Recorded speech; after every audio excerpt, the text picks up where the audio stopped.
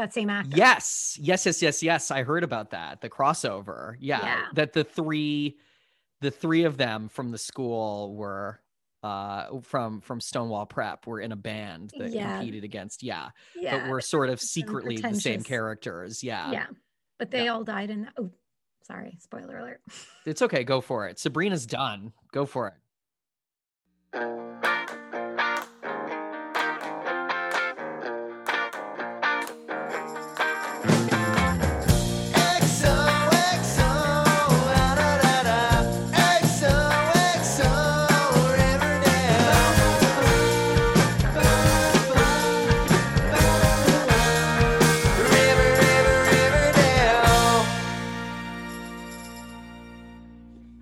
Hello, pals and gals, and welcome to another episode of XOXO Riverdale. I'm Louis Pearlman.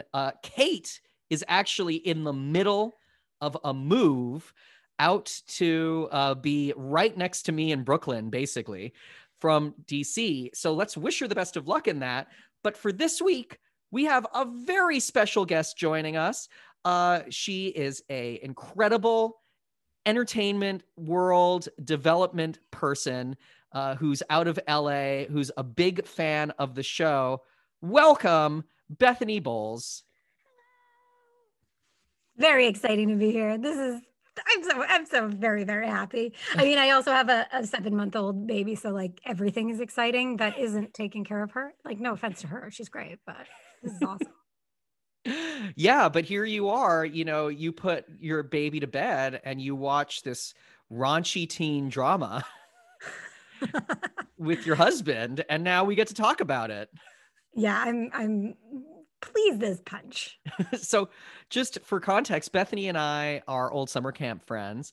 We've known each other for 21 years. Old, wonderful friends. And Bethany is just an incredibly, as I said, talented development person, but she's also a super talented ukulele player, singer, performer. Bethany really has had her fingers in a lot of pies when it comes to the world of entertainment. So she's going to have some really interesting takes on the episode we're covering today, which is Fire in the Sky, where we're going to figure out if a group of teenage boys are going to be good at fighting fires. It's TBD. Yeah, TBD. Yeah, exactly. But first, Bethany, you've been a fan of the show pretty much since it started. What drew you to watch Riverdale in the first place, and why do you stick with it? Well, I think the only reason I think I started watching Riverdale was because of you, Louis. No. Yeah, no, I mean, I'm so sorry. Yeah, I know. Like, how dare you? I've really gotten myself into a very deep hole at this point. I like comics, but I was never really entrenched in the Archie's world too much, the Archie comics world. But, like you said, we've known each other for a bazillion years, and I know how passionate you are about all things Archie. And so I started watching Riverdale so that your podcast would make sense to me. Because I was like, oh, my dear friend Louis has a podcast. I want to listen to it. And then I actually I think it took me 3 times of watching the pilot before I was like, okay, I see what they're doing. I will get into this. And 500 seasons It took you 3 times to watch the pilot and be like, okay, I'm going to watch this show. Yep. Mm-hmm. Yeah, because the first time I watched it, I was like, what are these? Can anybody on the show act? Like, what is this dialogue? This is absolutely absurd. But then I was like, oh, it's a stylistic choice. I see. I just kind of had to like take everything at face value and say, okay, well, this is the world that they've set up. I'm gonna see where this goes. And then through the dodgier seasons, it was purely for the fact that I wanted to keep listening to XOXO Riverdale.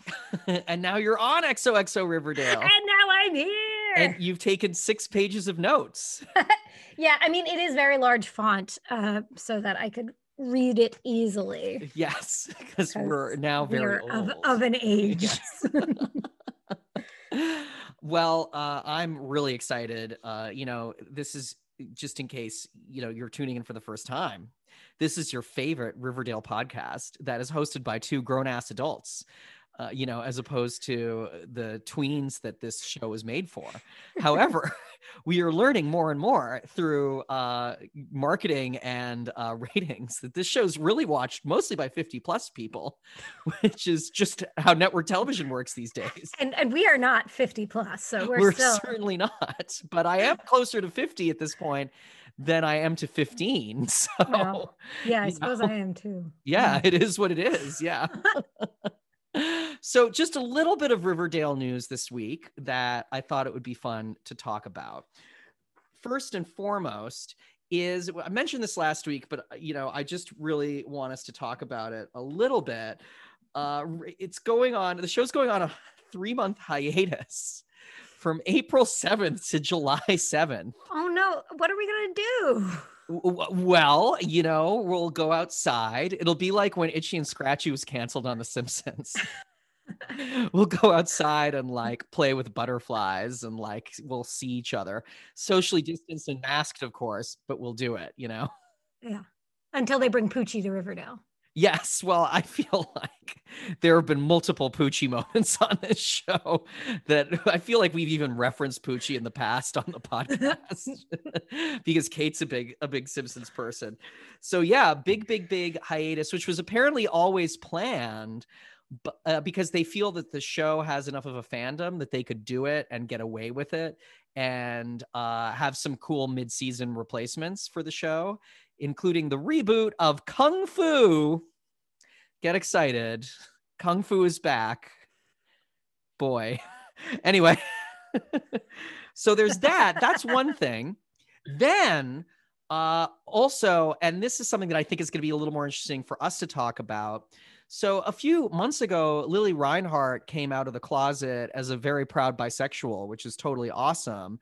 And this week in particular, she has been really vocal about her bisexuality on Twitter, saying once again, I'm bisexual and I'm very proud of that.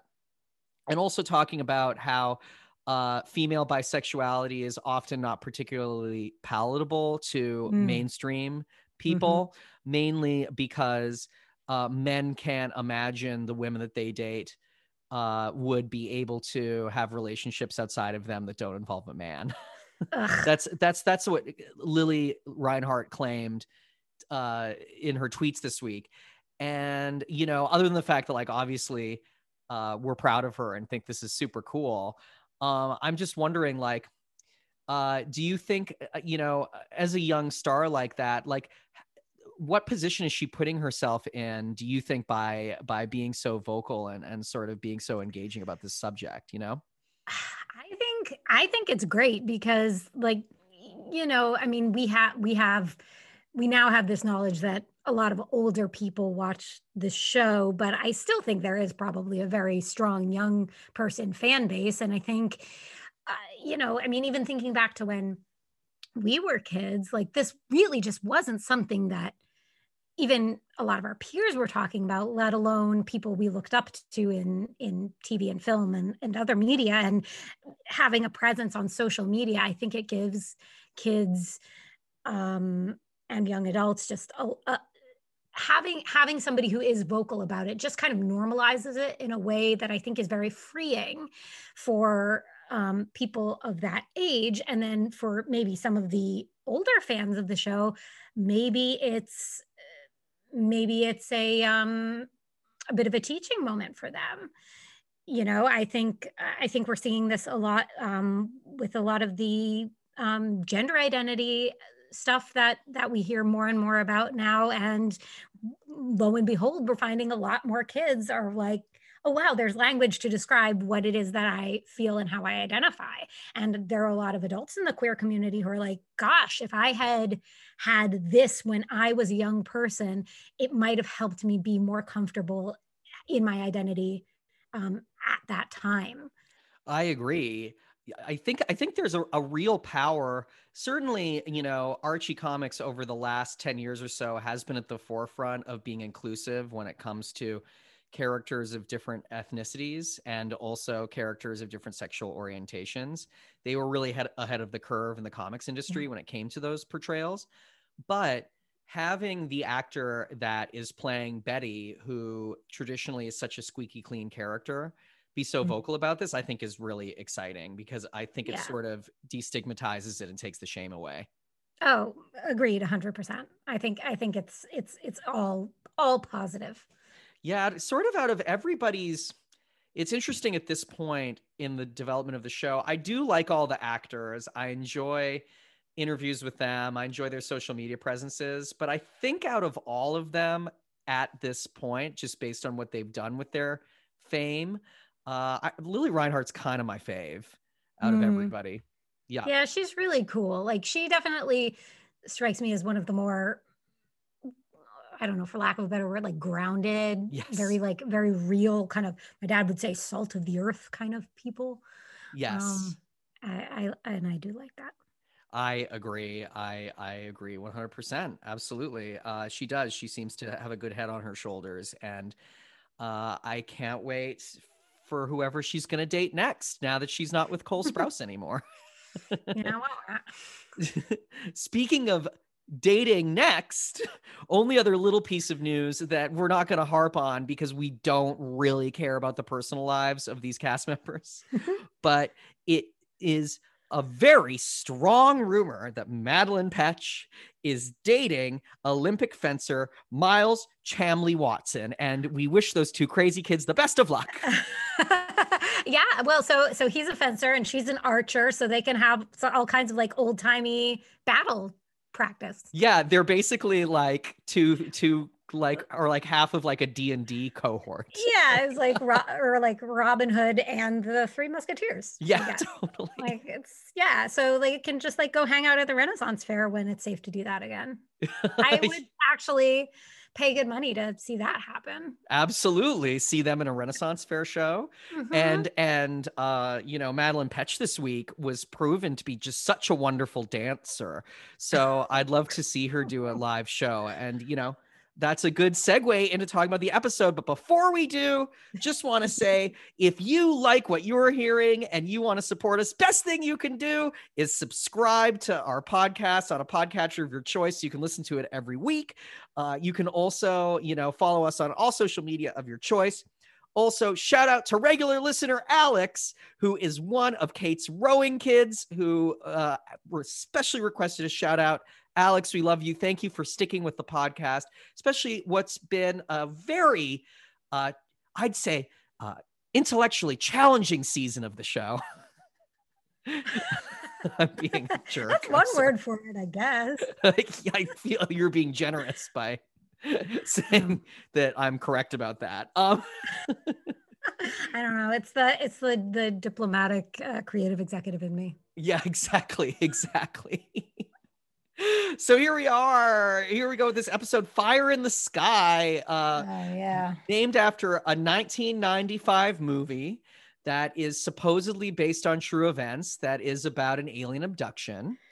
So yeah, and I was talking to my husband Eric about this. He's seen the movie and he said it's just like horribly disturbing. Oh, really? Yeah, he said it's like a really intense body horror kind of thing. And I was just like, okay, I'll skip, because at first I was like, well, maybe I should watch it just to see if there's anything relevant. So he started describing it. I was like, nope, no, thank you. So we watched the Mothman Prophecies instead, which was also not a good movie, but anyway, I digress. Well, fill us in about the Mothman Prophecies. What's the Riverdale connection with the term Mothman? Because I haven't done any research on that yet, so I appreciate you watched it. Yeah, I feel like it remains to be seen, but the plot of the Mothman, which is also supposedly based on true events, is these entities called the Mothmen will show up in towns that are about to fall to some kind of tragedy. Mm-hmm. And they will like start sending these messages to people in the town to warn them of the tragedies that are about to come. And so yeah, so it's about this town in West Virginia, and Richard Gere like finds himself there. He's a reporter for the Washington Post, and he finds himself in this town, and all these strange things start happening, and it's unclear, is the Mothman real? What does the Mothman want? And so but yeah, I guess it's the alien connection, Sure. but I don't And know if there's going to be maybe some the kind of Mothman will somehow appear at moments that are like prophetic for the characters in the show. We'll yeah, see. maybe. Maybe there's a connection to when they're appearing and to who they're appearing to that we're not able to figure out yet because of just like where we're at in the season, you know? Yeah, it was not my favorite movie though. Yeah, I gotta say. that's fair. Speaking of favorites, how do you feel about this episode overall? It's my favorite. No, it's not. I thought it was bananas. It was Yeah. absolutely bonkers. Well, actually, it was inconsistent. Like it vacillated wildly between bonkers, crazy, like this is why I still watch Riverdale, to just like kind of really boring. Yep. I agree. I think that this one overall, unfortunately, was a clunker. And I'm thrilled that you're on so we can dissect it together. But there have been some rather good episodes this season, and this is not one of them. One of them. This was a different thing. Yep. So the episode starts with them being able to put out the fire from the last episode that looked hugely dramatic With two fire extinguishers. with two fire extinguishers that were at least 8 years old because they've been put there by Fred Andrews, Fred Andrews, who, unfortunately has long since departed this mortal coil in the timeline of the show. And then Archie's like, we really need to have a fire. I'm going to call them a fire brigade, but it's not England. We need a fire department. Yeah. Well, I mean, we'll get into that. I actually have feelings about. Well, we'll get into it. Sure. But I think fire brigade is maybe an more apt term than you think. And then immediately, I don't know if you took note of this, Jughead was like, oh, geez, I know where this is going.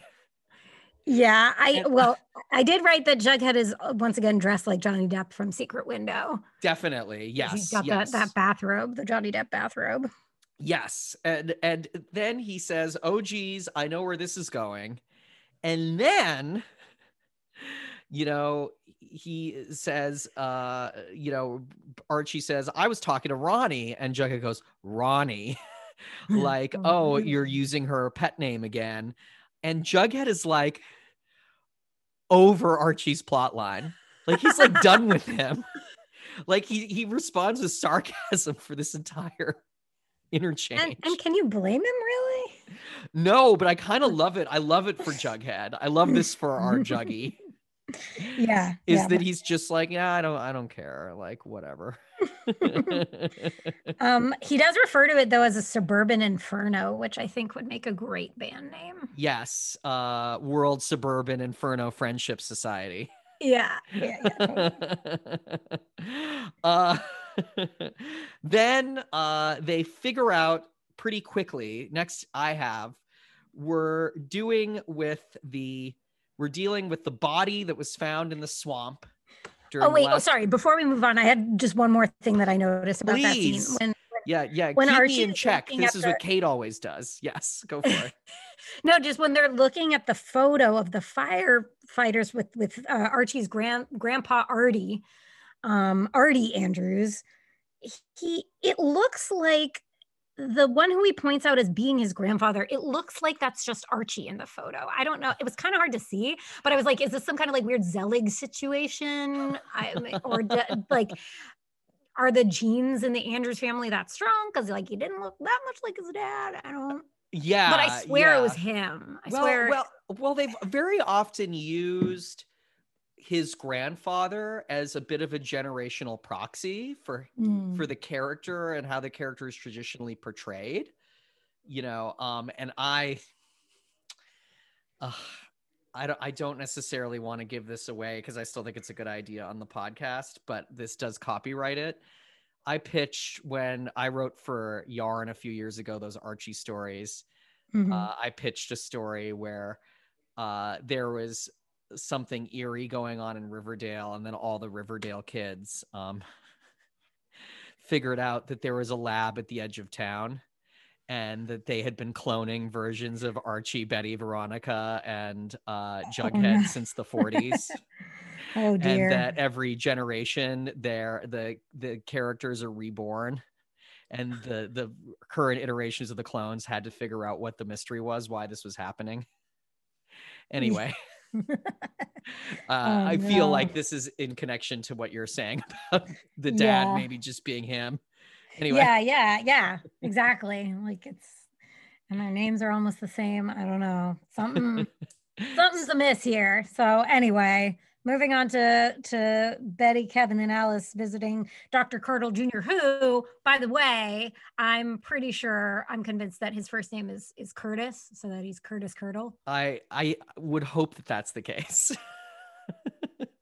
That's I mean, just my conjecture. we stand a Dr. Curdle Jr. appearance on this show. We're always excited to see him. He's such a treat. Oh, weird. He's so strange. Wonderfully, but lovely and strange and Oh yeah, no, I surreal. love And him. there's a bit of a Lynchian feel to Oh, Dr. Curdle 100%. Jr. Yeah. Yeah. So that isn't Polly, thank goodness. Mhm. I believe Polly's still alive. I don't think they're just gonna go through all this plot and just kill her off No, personally. I think the trash bag killer has her and she's in a hole. Ah, that is a good yes. That's very, very, very possible. Yeah. Yeah, Yeah. because this whole trash bag killer thing really feels like it's mirroring Buffalo Bill from Yes. Silence of the Lambs, which you've discussed before. But yeah, I think that this killer is keeping young women in a hole for some nefarious purposes. Yes, I think you are totally right. He's keeping young women in a hole. Very, very frightening. And also, this is also a prediction that whatever's going on with who we are calling Skeleton Trucker is the same as Trash Bag Killer. Or Skeleton Trucker is delivering the bodies to the trash bag killer. Maybe. Oh my God. Skeleton Trucker and Trash Bag Killer working together, a team of scary people. Yeah. Oh, a little scary, Scream style. Two killers instead of one. Oh, well, it's so frightening. Yeah, it is scary. Well, my prediction is that Chadwick, what's his name? Chad. The awful, yeah. Chadwick Boseman. Oh no. I know, no. I mean, it's just that the fact that they named this character Chadwick and they didn't rewrite it is just, it always makes me think of Chadwick Boseman. Yeah, I know. R.I.P. who we love. Chadwick Gecko, who is very like American Psycho. So I think, so I think he's maybe he's trash bag killer. And anyway, that's I wish it was Brett Weston Willis, but they dispatched of him, dead with no, which is a shame because I loved Brett. Oh, he was great. Brett. I love and him. he made an appearance in this final season of Sabrina. That same actor. Yes. I heard about that. The crossover. Yeah. That the three of them from the school were from Stonewall Prep were in a band that competed against. But were sort of secretly the same characters. But they all died in sorry, spoiler alert. It's okay, go for it. Sabrina's done. Go for it. I know. Yeah, no. Well, they were all brutally murdered in that episode by some demon zombie punk rockers. It was very strange. Oh well. Anyway, then we learned that Hiram Lodge, unsurprisingly, wants to open a golf club where the swamp is. Or no, I apologize. A turnpike. It's a turnpike. That's right. That's right. Then we learn that no one is picking up the garbage at Riverdale, so Riverdale's all stinky. It's just terrible. Riverdale's really going to shit. Interesting choice of words that he said. It smells like a corpse. When there are so many corpses, it would seem, in Swedlow Swamp and beyond. Absolutely. Yeah, just rotting away. Also, And then, go for it. sorry, do bogs actually have preservative qualities to them? Because Dr. Curdle Jr. was like, the bog preserved her. Like, could a bog preserve a body for 3 years? I Oof, don't know. that's a really good question that I don't want to give a yes or no answer on because I didn't do any research into it. I What? certainly. Why don't you know this, Louis? Why don't you know what sort of, like, if there's formaldehyde in Swedlow Swamp? You don't know this. Why? Yeah, I mean, I definitely have seen other pieces of like pop culture media where the swamp, will preserve a body, but I don't know how true that is or how that's just sort of a pop up like a cultural motif, a story motif. But apparently maple syrup also has preservative qualities. So. Yeah, like all that sugar wouldn't just literally rot everything off. Rot everything. Yeah. Well, we're getting ahead of ourselves, but yeah, like when you put like, like a false tooth in a can of soda, like for a science experiment when you're in elementary school. Anyway. Right. So Turnpike over the swamp. And then cut to Pops. Yes. And Archie is trying to get Chief Russell, who seems like a perfectly lovely man. Oh, yes. I'm not gonna diss Chief Russell, but he's trying to get him out of retirement. Right. And this is just another in a famous slew of Archie tries to convince an older gentleman to do something he doesn't want to do at Pop's scene. Yeah. And I also wrote Archie's hair looks really stupid. Oh, his hair this whole season just looks bad, but in this scene, it just was like, it looks so bad. It is so bizarre to me that they didn't use, I mean, I've ranted about it on the show before, but just to touch on it, that they didn't use the time jump as a way to tone the fuck down on the hair dyeing for that poor guy. Yeah, because it's like, it is orange. You just give him a hint of red, dye it a much darker red at this point. Your hair changes in 7 years. It would have been fine. Right. They could have maybe let KJ grow out some stubble. He'd look so good. He's such a handsome guy. Well, maybe they were like, well, we know we are going to have a firefighting theme this season, so we want to have his hair the color of a fire engine. Definitely. No, I'm certain that's lay the part ground of it. For that. Yeah. I'm certain that's part of it, is that red is tied into the character's sort of motif. 100%. Absolutely.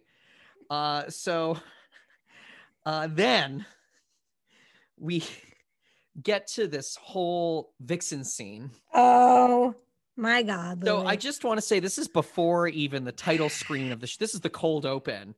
This Vixen scene is really where, for me, the episode was like, what is happening here?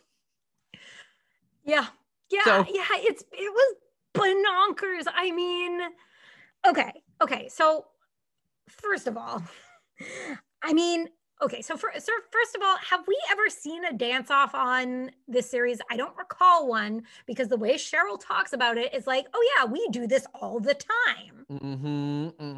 I don't remember there ever being a dance off. Secondly, kick Cheryl out of the school. This is another example of adults just being allowed in that high school all willy-nilly. Right. Well, yeah. And I wrote like, if I were a teenager and some random person in their mid-20s busts into the gym, especially somebody who's been like holed up as a hermit for 7 years, so there's no way these kids would know her because they were like 8 when she went into hiding. Yes. I'd be like, who, what? Bethany, can you imagine? This is comparable to you or me just waltzing into our old high schools, going to drama club and being like, what's up, bitches? Drama club is mine. Cast me in your production of Guys and Dolls, please. Yeah, like this is insane. And there's no real logic to this. They haven't really figured out a way to, like, they've shoehorned all the other cast members into being teacher roles at the school, all with their other jobs. And then for some reason, they couldn't figure out like what Cheryl would teach or how to get her back in or have her have a logical sort of progression into being back out in society. And to me, Yeah. that's really disappointing. I feel like she could have been the gym teacher. Of course, she could have been the gym teacher. Or the art teacher, or both. Yep, I she could have been mean, the art teacher 100%. She could, yeah, and then she could have taught archery on the side. archery. Yeah. You know, yeah, But also, absolutely. Cheryl, I am so disappointed with her behavior in this whole season, but especially in this scene. Like, I think she's being so unreasonable. Well, yeah, it's just that this is a classic Riverdale example of the characters' motivations being so from left field that they're just completely unbelievable and completely out of character as well. Like, you know, I understand her being a recluse. I understand her being through trauma and not dealing with it properly, and then becoming, you know, holed up in her mansion. That all makes sense to me. What doesn't make sense to me is her then just like, you know, kind of abandoning that plot line. Like, we didn't get to see the full redemption of Cheryl Blossom in the right way. And that's disappointing. Yeah. I was hoping they do better by her character. It is. Yeah. I'm also very disappointed in her for conflating the lyrics for Elton John's The Bitch Is Back with Thin Lizzy's The Boys Are Back in Town. Yes. Because she says the bitch is back in town, which is just wrong. That's not the word, Cheryl. Yeah, that's not a thing. Another thing, just to touch on. So Tony is the head coach for the Vixens, but the Vixens have existed in the past with no coach. Right. It was like Cheryl. Yeah, because it's been Cheryl. And there was that plot line, remember, last season with like that bad coach, the mean lady. Applegate or whatever her name was. Yeah, I think her name was like Mrs. Applebass. Appleyard. Appleyard. That's right. Ms. Appleyard. Yeah. Anyway. So yeah, who Cheryl murdered, if you remember correctly. Right. She locked her into that room until she became a skeleton. Yes. Yeah. And maybe that was, maybe she threw her in a vat of maple syrup. I don't know. Maybe she did. Also, in this scene, Cheryl calls the River Vixens buffoons. Can you imagine being like a 25-year-old? Once again, I just want to say it, waltzing into a high school and calling them buffoons. That is horrible. And saying to the gal who she's doing the dance off against, what did she say? You seem particularly insufferable. Yes, this is a child. A child who had only said, "I'll dance for you as your proxy." That was all she said. I'll dance for you because you're pregnant and I'm a nice teenage girl. Like, it's so bizarre. It's so bizarre. It's very off-putting for Cheryl's entire personality. Yeah, and also the fact that, I mean, I think Tony is being very accommodating throughout this whole thing. She's just like, okay, then you guys can have a dance off. That's fine. It's really nuts. It's so weird. Can we just talk about the dance off? I just... Oh, sure. Please be my guest. I know we haven't even talked about the dance off yet. Go for it. Okay. So first of all, it's very like RuPaul's Drag Race Lip Sync for Your Life. That's like the vibe I'm getting here. Sure. Cheryl's facial expressions are so bizarre. But like, I think my bigger problem is that the dancing coming from both of them is very sexy. And being that one of them is a minor and one of them is like, 7 years out of high school, like this is all very uncomfortable and weird. Yeah. I just felt like the camera was doing a lot of fast cuts and non-full body shots, maybe to disguise the fact that, and this is not an insult towards Madeline Petch, the performer, who I think is so good on the show, but maybe like dancing for a scene like this isn't really her strong suit. That's kind of the way it felt to me. It was a lot more posing than actual. But I do Yeah. have to say, the one move she did that I absolutely loved was the like full leg extension with the little boop, like the nose boop. You like that? She did. That's great. Yeah, I was like, well, here we are. This is what's happening. Yeah. This is what Cheryl does this episode. Oh man. All right. Ugh. Then we get into my friend Katie Keene, my best friend Katie Keene from New York. Yep, because they have no fire engine and no volunteers and no one to train them. But luckily, you know, there is a scene with a lot of chemistry between Archie and Veronica, where it's seeming like Veronica has some good ideas how to help Archie, which is great. And she's gonna get Bernardo Bixby to come and help with the volunteer firefighters. So now let's just talk a little bit about good old Bernardo. He is a character from, I'm sure you'll be shocked to hear this, Grey's Anatomy. No, I'm lying. He's a character from Law and Order SVU. No, he's from which Katie is German for Katie Keene. Yeah, which is German for Katie Keene, exactly. So he's from Katie Keene. You know, and this isn't the first Katie Keene guest appearance we've seen. It's cool that they're giving these actors work now that Katie Keene has been canceled. I read Bernardo's character profile on the Archie Wikiverse, you know, website to learn a little bit about him. He was created for the show. He's not a comic book character. He was created to be a romantic. He's a romantic pairing with Jorge, who is a drag performer, who's also known as Ginger Lopez, who's a famous Archie character. And Jorge lives with Katie Keene. And there's some cool stuff that I like.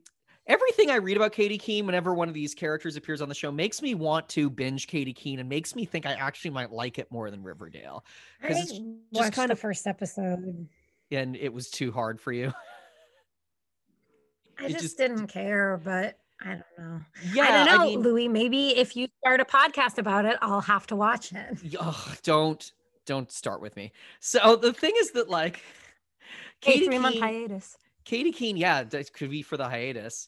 Katie Keene seems to be this kind of the show I want Riverdale to be, which is more of just like an adult soap opera drama that's like romantic, because apparently the plot line with Jorge and Bernardo, or sorry, yeah, that's right. Sorry, Bernardo. The plot line with Jorge and Bernardo is that they fall in love, and Jorge's worried that Bernardo won't like him because he's not masculine enough, but Bernardo loves him because he thinks he's artistic and very masculine and talented, and that's all awesome. And then there's this other boy that comes into their life, and they have these big open discussions about becoming a throuple. Oh my goodness. Yeah, but what a wild thing to, and a great thing to have, very sex positive to have on a show like that. So absolutely. So I'm into it. So here's Bernardo now in Riverdale. And then we learn that Veronica is, I think this is in this scene. I wrote child labor. Yeah. So she she ends that scene by saying she has a brilliant idea to save the economy, and it's child slavery. Her econ class. Yep. I said, time to save the Riverdale economy with manual labor from minors and pay them in school credit. So yeah, pay them in school credit, and then, you know, we can talk about this now. She ends up paying them in river dollars. Right. You know, okay. So this is really interesting to me, because when the whole concept was first introduced in the episode, I was like, they're paying them in script. Like, this is like creepy. Like, yeah, this gives me sort of feelings of like, you know, for our listeners that don't really know what script is, script was you know, mainly used in mining companies, turn of the century. You know, they'd hire miners and then pay them in basically fake currency that could only be used at the company store, which means that, you know, it led to no upward mobility for many of the people that were getting paid in this, like basically in this fake currency. And they had to spend all of their money buying stuff that was already being offered by the company. So it was sort of this really terrible loop that a lot of workers were in. But it did inspire that classic work song 16 Tons. That's correct. So, yeah, which is, you know, a song that's pretty brutal if you really listen to the lyrics of it, you know. But it's what the kids stuff. like. Kids love that song. Kids love that song. That's right. So all this the is all kids very love. relevant to what I the owe kids my like. soul to the company stowe. Yeah. Yeah, exactly. Yeah, I know. This whole plot line gave me all kinds of icky feelings, but Veronica's outfits in her class have all been very, very good. Fabulous. I loved her high-waisted slacks in this episode, or in this scene. Also, I just want to just before we move on from like this plot line about this aspect of the River Dollars, then the show goes on to really deftly explain in a way that is rather progressive, yeah, as to how this would work properly and how it has worked for some small towns in the past. Right. And that is really cool. It is really cool, except we know how much corruption there is in and around Riverdale, and it's Veronica frickin' Lodge. So we know that her dad is going to meddle in this. So, like, come on, Veronica, you should know better. You know that this is going to go horribly, horribly wrong. Yeah. Yeah. I mean, it's a shame because it's once again Veronica using her business acumen to try to help and then sort of getting bit in the ass, which happens a lot with the character and is always just like, I feel for the character, because that's also Veronica being written at her best is when she's I think she's a really good teacher. Like, I like her in this setting. I was going to say that later on in the episode, but we can talk about it now. She is so great with the students. It is so fun to see her in these scenes. I think this is super cool.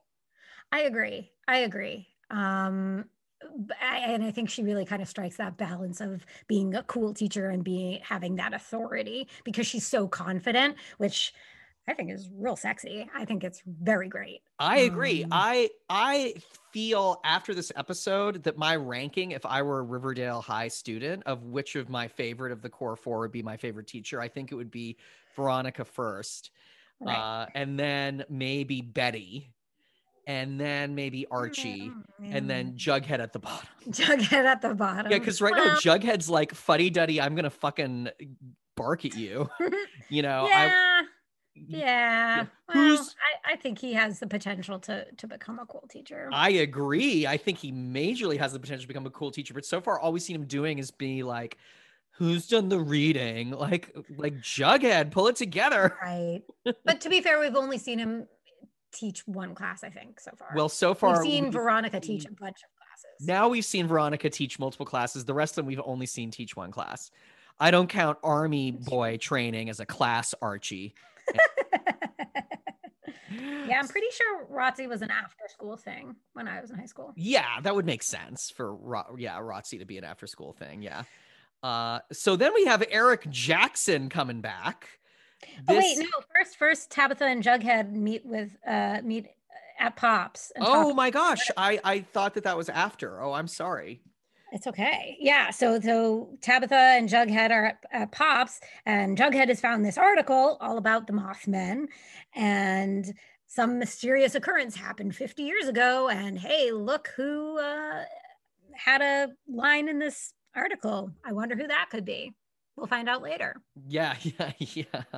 But yes, we will figure it out later. Yes. Yeah. So then okay. So I think this Jackson guy is very charming and lovely. Mm-hmm. Eric Jackson. Yes. Eric Jackson. But my question is, why did they let him take his weird 1940s rifle home with him? And has he just been carrying that around with him from the Army and then to the hospital? Or when they discharged him from the hospital, did they say, here's a gun? No shit. Thank you. Insane. It's what are you doing? Why are you carrying this gun around? Is this just to remind us that you're from the army? There's other ways to do it, writers and directors of Riverdale. This was so strange. Thank you. And I agree. And it's not just a gun. It's like it is not a modern military weapon. It looks like a World War II. Well, and every representation we've seen so far of the military has felt very World War II, and I don't understand why. Well, I think that this is an attempt to create a timelessness for the show, which we've seen before.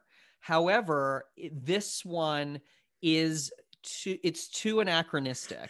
This isn't the same as having a old-timey radio in a scene or something like that, or the fact that the cars look a little older, or the bus that he took to go before he saw his pals and his girl. Yeah, his pals and gals. Yeah, absolutely. I agree with that. And I feel like this sequence is just, they're just digging themselves into this hole. Like, no more of this aesthetic. Thank you so much. You know. All right.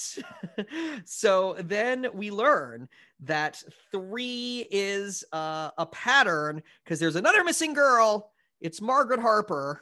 It's not Margaret Harper because she didn't have braces. That's right. That's right. It's not Margaret Harper because she didn't have braces. There's another missing girl. 3 is a pattern. And that's the beginning of the cold open. And we've talked about it for half an hour. Oh, no. It's okay. It happens. Because really, that was also bananas. All of it. So we'll get into it now. We'll get into, all the other stuff that's going on for the rest of the episode here. Yeah. So then Archie is at the White Worm with Eric and Fangs and Kevin, and he's trying to convince them to join the fire brigade. He's looking for a few good men, which is the story of Kevin's life because he's gay. Did you know? Correct. That's correct. Yes. Very good. Yes. Kevin's looking for a few good men always. And then Kevin says that the only thing he knows about firefighting is from watching Backdraft over and over again. My favorite movie. It's just, it's a very funny reference. I don't know if you know this, but Backdraft has 3 direct-to-DVD sequels that were made like 15 years after the original. Oh my gosh. And just the fact that there's all these Backdraft sequels floating around is like completely bananas, and it's so funny. Oh, sorry. My daughter appears to be having some kind of meltdown. Oops. Do you want to go check on her? Well, we'll see. Maybe Dad can handle it. if it gets really bad, they can come in here, I guess. Yes. Can you hear all of that noise? No. Okay, great. No, I can't hear it. Okay, so yeah, the only real reference I have to Backdraft is that it was an attraction at Disney's MGM Studios for many, many years. Yes, it was. That's right. Yes, because Backdraft was the most popular movie of all time. Yeah, but all of those young men say no, and I don't blame them. Kevin is teaching 50 classes at the high school, and you dare ask him to be a volunteer firefighter, Archie? Exactly. Like, okay, maybe some of us only have to teach ROTC for 6 people, but some people have like 27 classes to teach. Yeah, Archie isn't even the music teacher, which is bananas to me. It's dumb. So then we get into this whole mystery. What happened to Margaret Harper? Right. Who was hanging out with like truckers. And I don't love equating truckers with a seedy underworld, quote unquote, because it's like, especially this year where truckers really saved the country, quite frankly. They were incredibly essential to making sure that the country was still running properly during the pandemic. So don't love this whole aspect of it. And I'm really hoping that whoever, ends up being the big baddie doesn't end up being like a killer trucker. You know what I mean? Yeah. And I'm afraid that it might be just because we kind of 100%. we find out that these girls' bodies have been pulverized as if hit by a wrecking ball. I think I may be getting ahead, but Yes. I mean, so yes, it feels like perhaps they were hit by a truck. yeah. Pulverized. Yeah, absolutely. The left side of their body. Absolutely. Then we get a very funny reference to Frozen, the movie Yep. Frozen, And I where love both Cheryl and Veronica's outfits in this scene, by the way. yes, I don't totally understand. I feel like there's a bit of a coldness between the two of them when I feel like they left on pretty good terms with each other. We left them 7 years ago. Well, of course, there's a coldness. Cheryl is Queen Elsa. Yes, exactly. So what else would you But expect? they didn't, they used to have that business together. They're old pals. Right? Yeah. No, I know. I mean, maybe Veronica resents Cheryl for becoming a hermit and wasting away her potential. Yes, very, very, very possible. But Veronica's bringing her back into the light by having her design river bucks. River dollars. River dollars, not river bucks. Yeah. River dollars, yes. But they might as well be called river bucks because it's Yes. really, really silly. So then, Archie needs to still find his fire brigade. And that I'm going to call them the fire brigade because That's fine. I like That's it. fair. So he enlists a bunch of little boys. It's so strange, Louis. Well, It's strange. This show really plays fast and loose with like what different ages can do, because the volunteer fire team, if this had been a plot line like previous to the time jump, and it had been like Kevin and Reggie and Archie, we would have been like, okay, this is happening because the actors are so much older. But now that they're casting more age appropriate kids as the Riverdale kids, it feels weird, right? I just have to say too, like, I would think that the last people who would want to get young people involved in a really dangerous situation would be vets who recently returned wounded from a war. Good call. Where so many people are very, very young. But I mean, it is ROTC, so theoretically these people are all going to go into the military anyway. But it does feel very strange that, let's get your danger started off early. Like, not nice, Yeah. I agree. And I still need to do some research into, I'm sure this is a true thing, this town in Oregon that was using their own money. Yeah. That's totally plausible. And I thought that was really interesting. Just this was my favorite part of the episode, to be honest, was just like this whole plot line I thought was really interesting about the town centric money. Yeah. So then we've got a Team Betty continuing to look in the swamp because they think there's going to be more bodies. Yeah, and Alice looks crazy, obviously, because she's been digging around in the swamp, but her hair is still perfect, like not a bit of mud in her hair. We stan a queen who's missing her daughter. No mud on her hair, but all over the rest of her body. And then Tony says that the serpents are going to lend a hand because remember, everybody, Tony is the queen of the serpents, in case you forgot, because Tony is doing everything in this season. Yeah. Then we get a super fun scene with Pops Tate. I know. Yeah. Bethany, I don't think the mic picked up on it, was just trying to whistle the theme to Close Encounters of the Third Kind. Yeah. Yes. Yeah. In fact, that symbol monkey part was a direct reference. Yes. The symbol monkey. Yes. That's a reference to Close Encounters of the Third Kind. So first of all, Pops shows up in a great bow tie and is given more to say than he has on the entire show.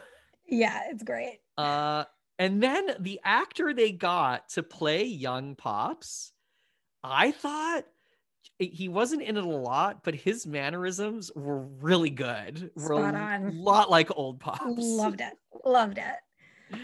And then we get this super fun, eerie, goofy alien scene, mm-hmm.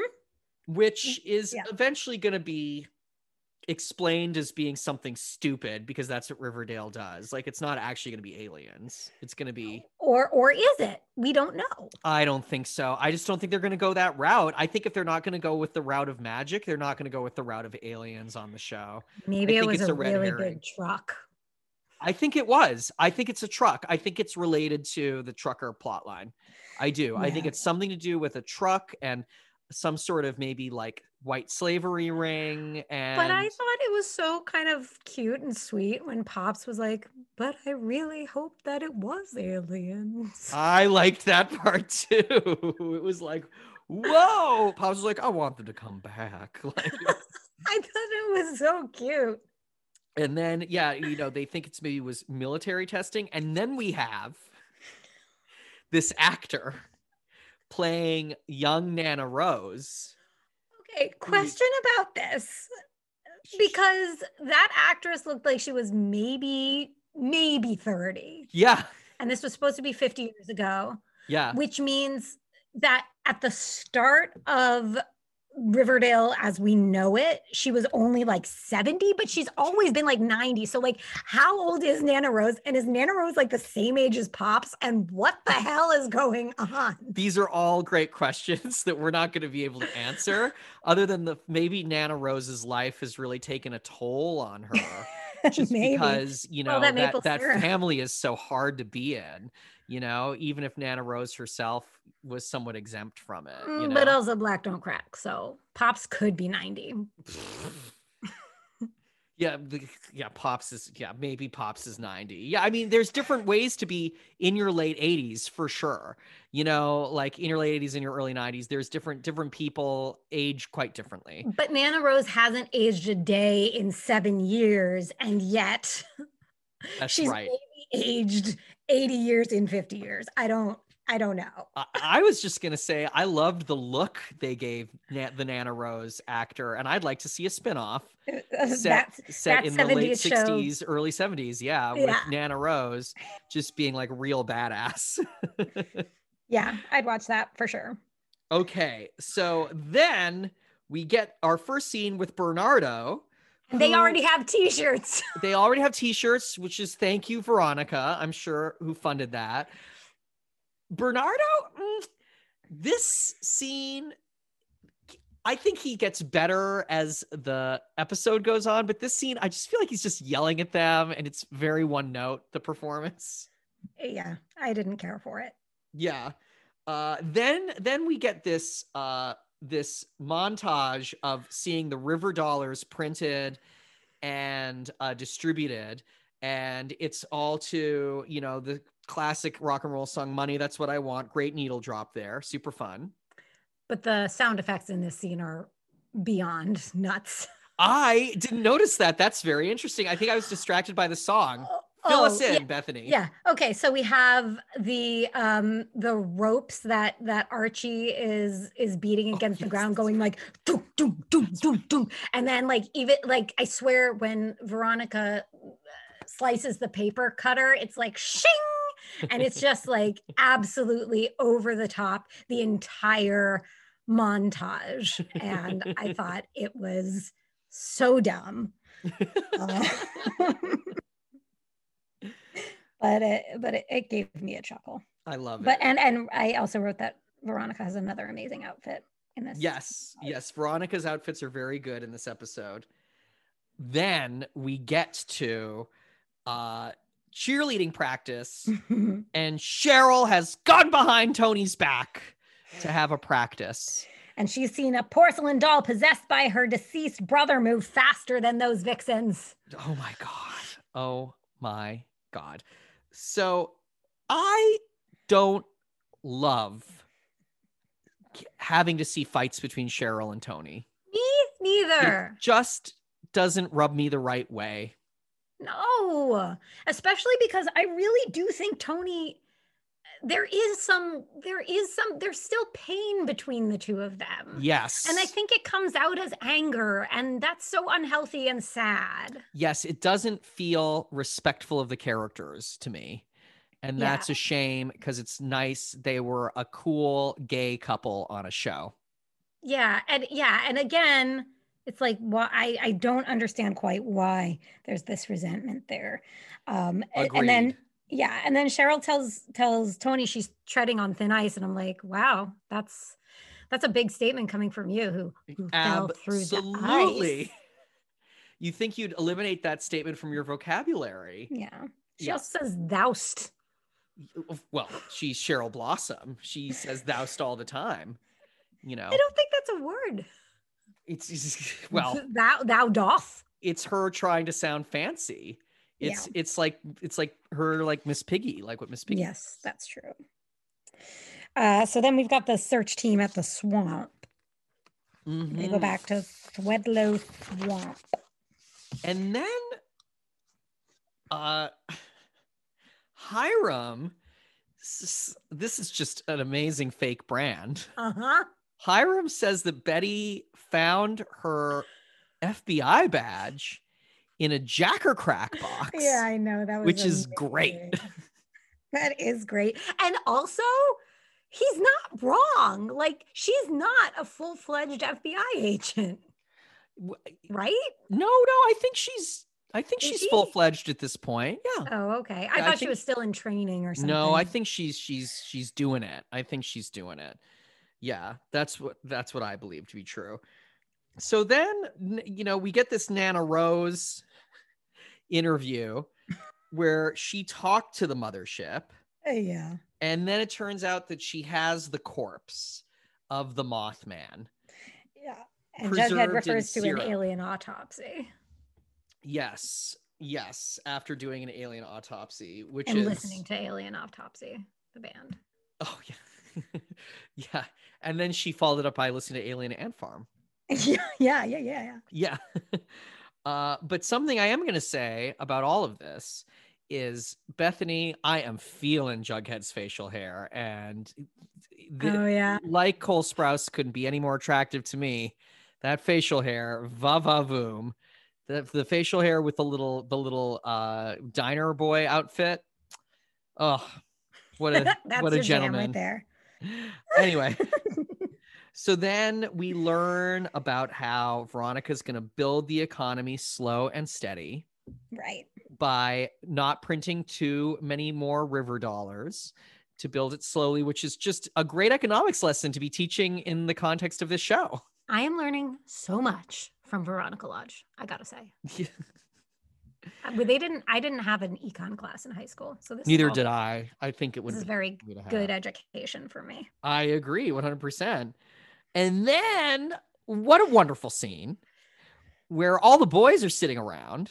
Oh, okay. Oh, sorry. Just one more thing about that. Like, please. Hiram interrupts her class. Oh, that's when, yes, that's right. And I have to say, like, what is with horrible men interrupting poor Veronica's classes? Like, what must her students think? Her students think that she's the victim of a bunch of toxic masculinity, and that is correct. That is correct. Yeah, it's just so upsetting. Yeah, it's hard stuff. Absolutely. She keeps her cool in that scene. I appreciated that. Oh, yes. She does a exemplary job. Yes. Keeping it cool. Absolutely. Yes. But then we move on to the Core water ad. Yeah.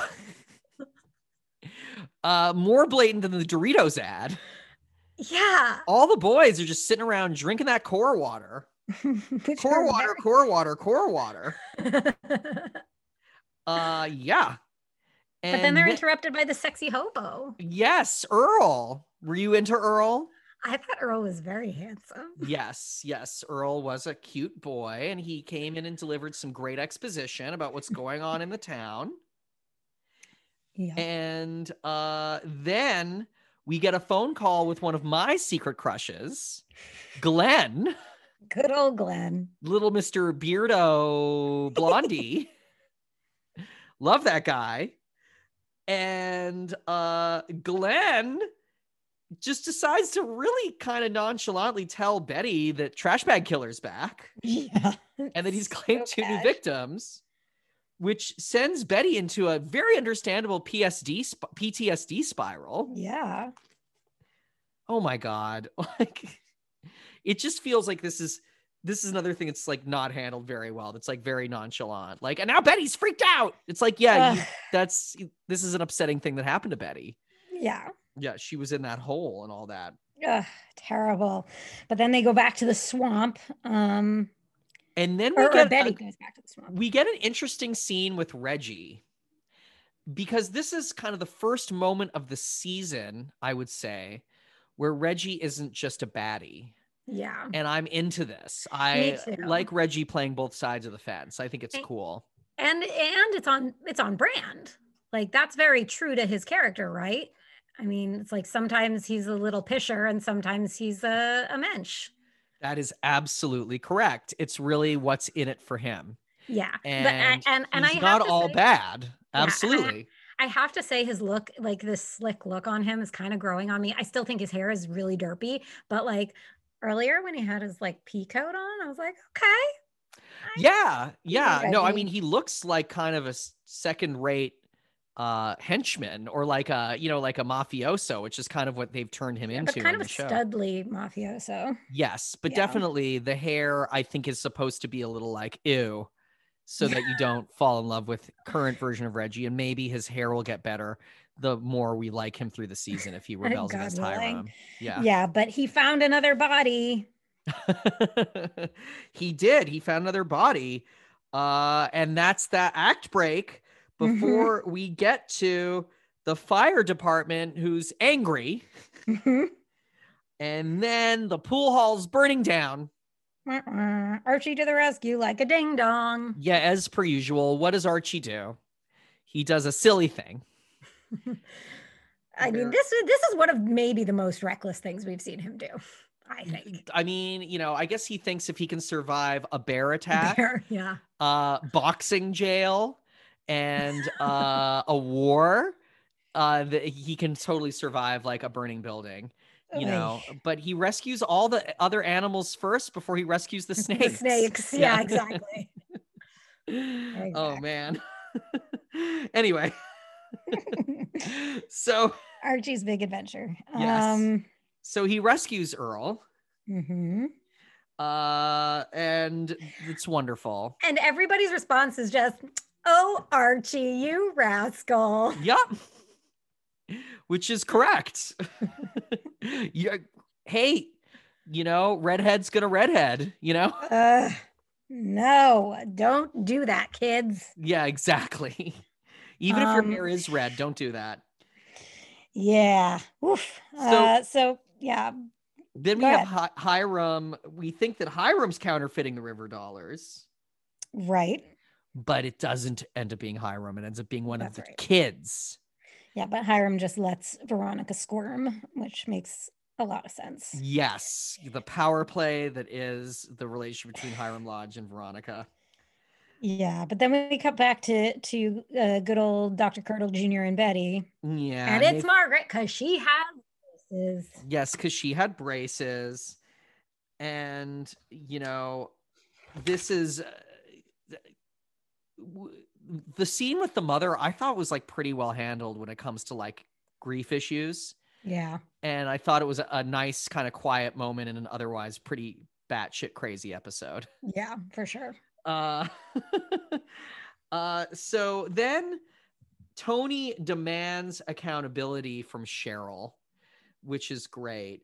But Tony's being pretty kind of mean about it to Cheryl, which is just, once again, not how I want to see their relationship written.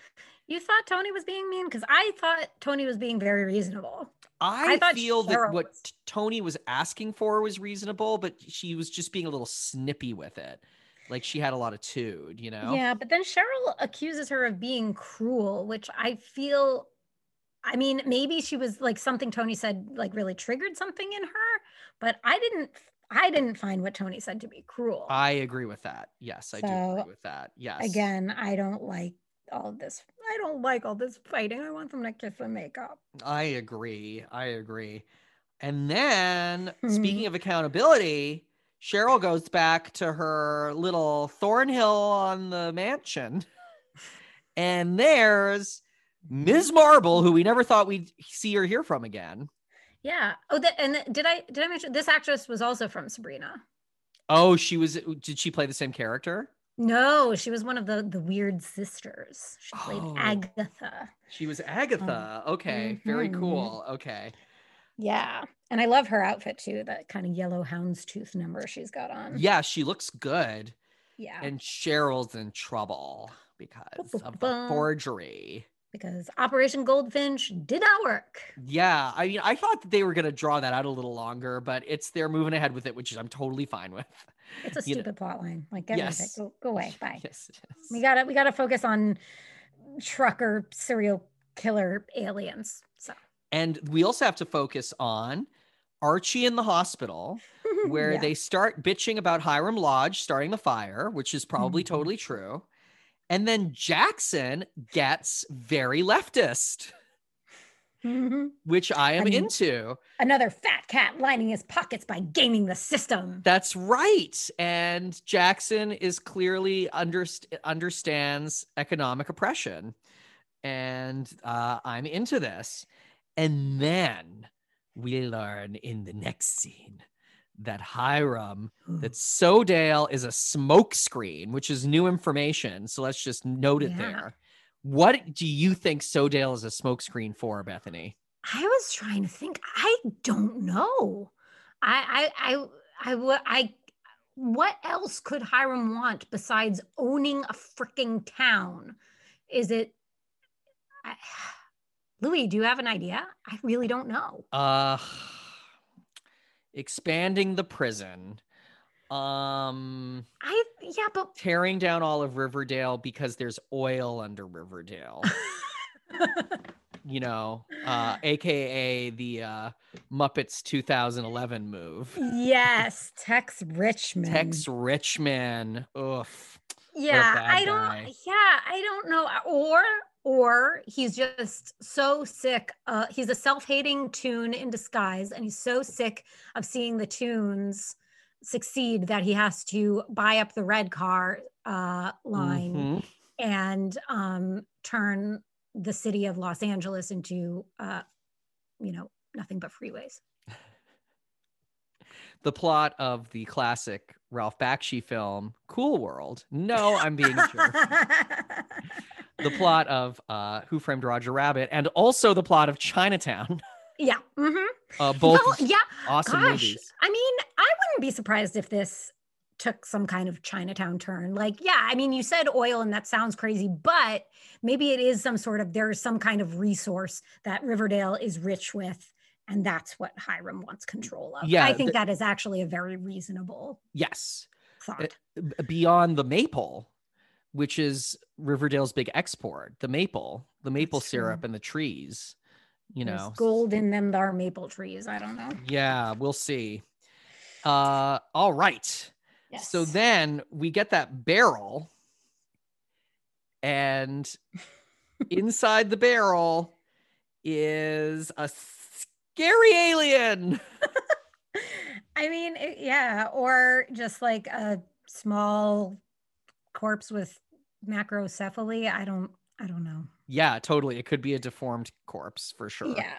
Also a and weirdly decaying corpse because it was stuffed in maple. yeah, I don't. Yeah, like you said, it shouldn't be like if.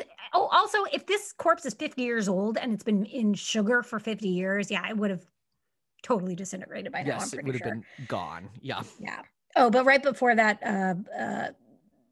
Tony, Betty, and Alice do their due diligence and let Margaret's mom know that they found the body. That's right. That was a very sad but important scene to tie that up. Yeah, But I agree. Yeah. And I liked how that was handled. And I thought that the mom did a great job. That was a good performance from her. Yeah. Yeah. Yeah. But then maple syrup, desiccated corpse strangeness. And then that's the act break. Yes. And then we learn that the boys printed up river dollars. It was those boys. Oh, well, before that, Jughead and Tabitha, they inspect the body, and they have found, Jughead has found an expert who can examine the body. That's right. But Dr. Diane Whitley, is an expert in ancient cultures, urban legends, and extraterrestrial phenomenon, which feel like three very unrelated fields to me. But maybe they're not, but that just feels like a lot of areas to be an expert in. How X-Files do you think this show's going to get now in the next few episodes? I mean, it already kind of is pretty X-Files-y, I Yes. think. I'm wondering though if we're like gearing up for like sort of like either a Tabitha Jughead like investigation team where they're like paired up together with the Which I alien would stuff. really like. Yeah, which would be really fun. Or a Jughead Betty as well, you know, depending on sort of how the plot line goes. Yeah. Yeah. Or maybe like Jughead's off with Tabitha doing one thing and off with Betty doing another thing, and then it's like, I don't know which girl I like more. Yes, another love triangle, what we need for the show. Very much so. I agree. I can't wait for the love triangle to commence. Yes. Anyway, But then we're in econ class, like you said. And that's so right. I'm sorry. I are, skipped ahead. the Those students are were caught red-handed. literally, Literally. which means they have to work it off, which is very generous of Veronica. And totally makes sense because they were flooding the market, which is not a good idea to do that. Right. Got to listen to Ms. Luna or Ms. Lodge, whatever her last name is this week. It's Ms. Lodge, although she should be going by Ms. Luna and whatever. Whatever. So now we have a whole bunch of talk about mistreatment of vets, which I hope that if they continue on this storyline, that they do in a responsible way. Which from your lips to RAS's ears. Yes. I know it's hard because like I feel like they start to talk about some really important stuff always on this show. Always. But yeah, we got some PTSD, I think, going on. And Archie, we find out Archie's dealing with some serious trauma that he's apparently not talking to anybody about. Yes, Archie is dealing with trauma. Jackson is, which isn't a surprise. Jackson wants to go kill Hiram. Right. I think Hiram's going to end up killing Jackson, quite frankly. Oh, I think that's what's going to end up happening with Jackson. Oh, that'd be terrible. Yes, it would. Absolutely. And, you know, the two of them have this very touching scene that is about shared trauma. Yeah. And it's a good scene in a pretty bad episode. Yep. Agreed. Yes. And then, so Jackson's going to be the head of the fire brigade. Yes. He's going to be the fire brigade head boy. Yes, that's right. The fire brigade best boy. The prefect of the fire brigade. And then Jughead has his close encounter. That's right. And did you see that Pops has his own bobblehead? Yup, I sure did. And I want one very much. Dear Hot Topic, please sell that. Yeah, exactly. And then, yeah, Jughead has his own close encounter. We see very clearly that he was having a little bit of booze before he had it. You know, he was drinking a little bit like father, like son. Which I find that whole thing very sad. I agree. I hope they deal with it in a sad way eventually, where Jughead, you know, has to get clean or something to that effect. Or at least get help. Maybe bring back Gina Torres. Yes, I agree with all of that. Yeah. 100%.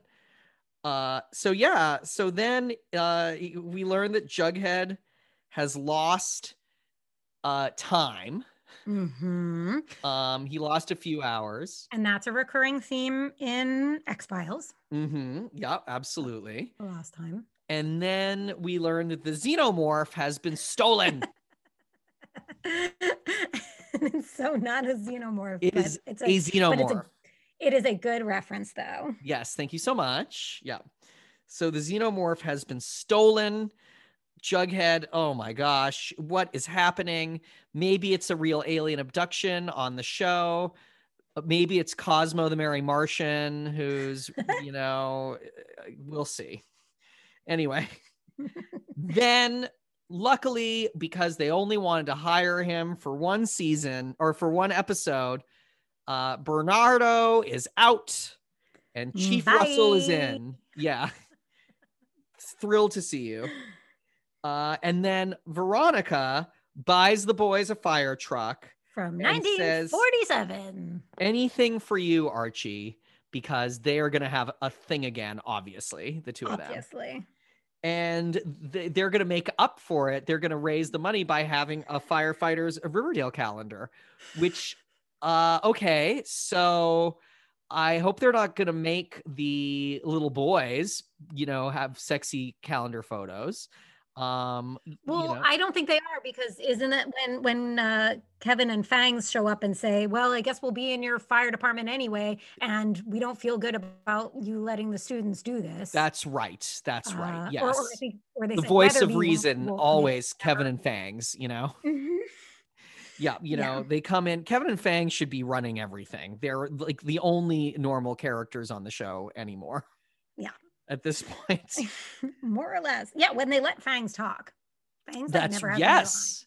Very weird. When Fangs turns to his partner Kevin and says, "Husband, may I speak?" And Kevin says, "You may." Yeah, I know, which seems to happen on this show. Yeah. Yeah, absolutely. And then we learn that there's a lot of women missing. Mm-hmm. And it's probably the work of a serial killer. Yeah. Because there's 21 missing girls. Yeah, that's very scary. It's very creepy. It's heightened. It's elevated. And I wonder if this season's going to get into some sort of human trafficking plot. Yeah. Which Riverdale better deal with seriously, because that's a scary thing. It is very scary. Agreed. And that's the episode, folks. Oh, man. Woof. No, but Bethany, you did such a good job. Did I? Of course. We're in fact, we're going to give you a prize. What? And that prize is you get to continue to listen to episodes of XOXO Riverdale. That's what I always wanted. Thank you. So who's on your power list this week? Okay, so the top of my power list is actually Reggie, because he could have kept that information about the extra body to himself, but he didn't. Mm-hmm. And he's also playing both sides, like we said. Mm-hmm. Then I have Nana Rose. Sure. And then I have Veronica. Great. That's interesting. Our list is a little different. My number one is Veronica. So that's the same, similar. And then I have Bernardo, because he trained everybody. He just came in and just took charge. Yeah. And then I have Jackson, who actually does drive a lot of this plot forward this episode. So we'll see how much of a player he is moving into the show now that he's going to be on it a little bit. Yeah. Well, I think it makes sense that we have divergent power lists, because there are 7 different plots. This is true. As per usual on the show, there's a little too much going on. Yeah. Who do you have on your crush list? Top of my crush list is Veronica, because her outfits are all so good. Yes. I want them all. Yeah, you look good in all of those. Oh, thank you. You're welcome. And then I have Reggie, because I'm digging his slick mafioso look. Yeah, he's doing it for you. Yeah. Yeah. And then third, I have Earl, the sexy hobo. Yeah, you love Earl. I love Earl. And I'm never going to see him again, because he's dead. I know. You're going to have to figure out who that actor is and see his other projects, because they killed him off real quick. Yeah. But they gave him he's probably some Vancouver stage actor. That's probably who he is. And that's nothing against Vancouver stage actors. It's just that's who they're hiring a lot of for those 3-line walk-on parts for this show. Yeah. All right. So we've got on my crush list, number 1, looking beautiful, glowing, positively glowing, Tony Topaz. Loving the way she's looking. Then number 2, my man, Jughead Jones, mainly because of the clothes and the facial hair. And then number 3, Tom Keller. That's fair. Just love him. Yeah. So handsome. I know you love your Zaddy. I do. So, you know what? I didn't, because Kate normally does this. Angeli, edit this part out. I just want to look up what the next episode is. I looked it up. Oh my God, of course you did. Yeah, of course. Bethany, what's the next episode? The next episode is called Lock and Key, which could be a reference to the recent Netflix series, though I very much doubt it, because it's spelled differently. Okay. But the Netflix series is this kind of supernatural fantasy series, which is very cool and very fun. Written by Stephen King's son. That's right. That's a Joe Hill. It's a Joe Hill thing. But I don't think this has anything to do with it because I watched the preview and there is a key party. And for the younger listeners who might not know what a key party is, it's where a bunch of people go, a bunch of adults go, and they put keys in a bowl and you draw keys out of the bowl, and whoever keys you draw, that's who you go home and sleep with. Yeah, and I'm thrilled that the tween watchers of Riverdale are going to learn about the practice of a key party. I think it's important that Riverdale, the show that is based on the 80-year-old Archie Comics property, teaches tweens what a swingers key party is. Yeah, and it's hosted by Cheryl at Thornhill. And in the preview, we do see Kevin and Reggie having a smooch. Finally, Reggie lets his bisexual icon Reggie. Oh boy. Anyway, Bethany, it's been such a pleasure having you on. Yeah, this was so fun. Thank you for having me. If people who listen to the podcast want to find some of your projects and stuff, I know that you're narrating an audiobook. Can you tell us a little bit about that? Yeah, so I just found out yesterday, actually, that I am going to be narrating an audiobook called Action Figures.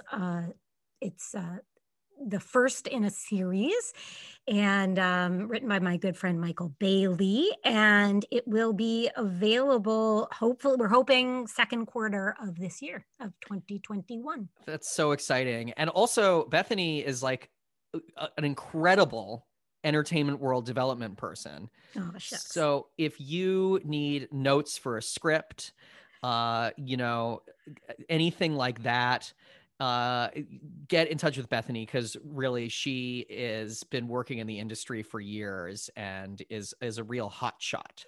Oh, well, that's very generous of you to say, Louis. Thank you very much. So hire Bethany, please. All right. Well, as always, thank you to our editor, Angeli Mercado, and our theme songwriter, Louis Aronowitz.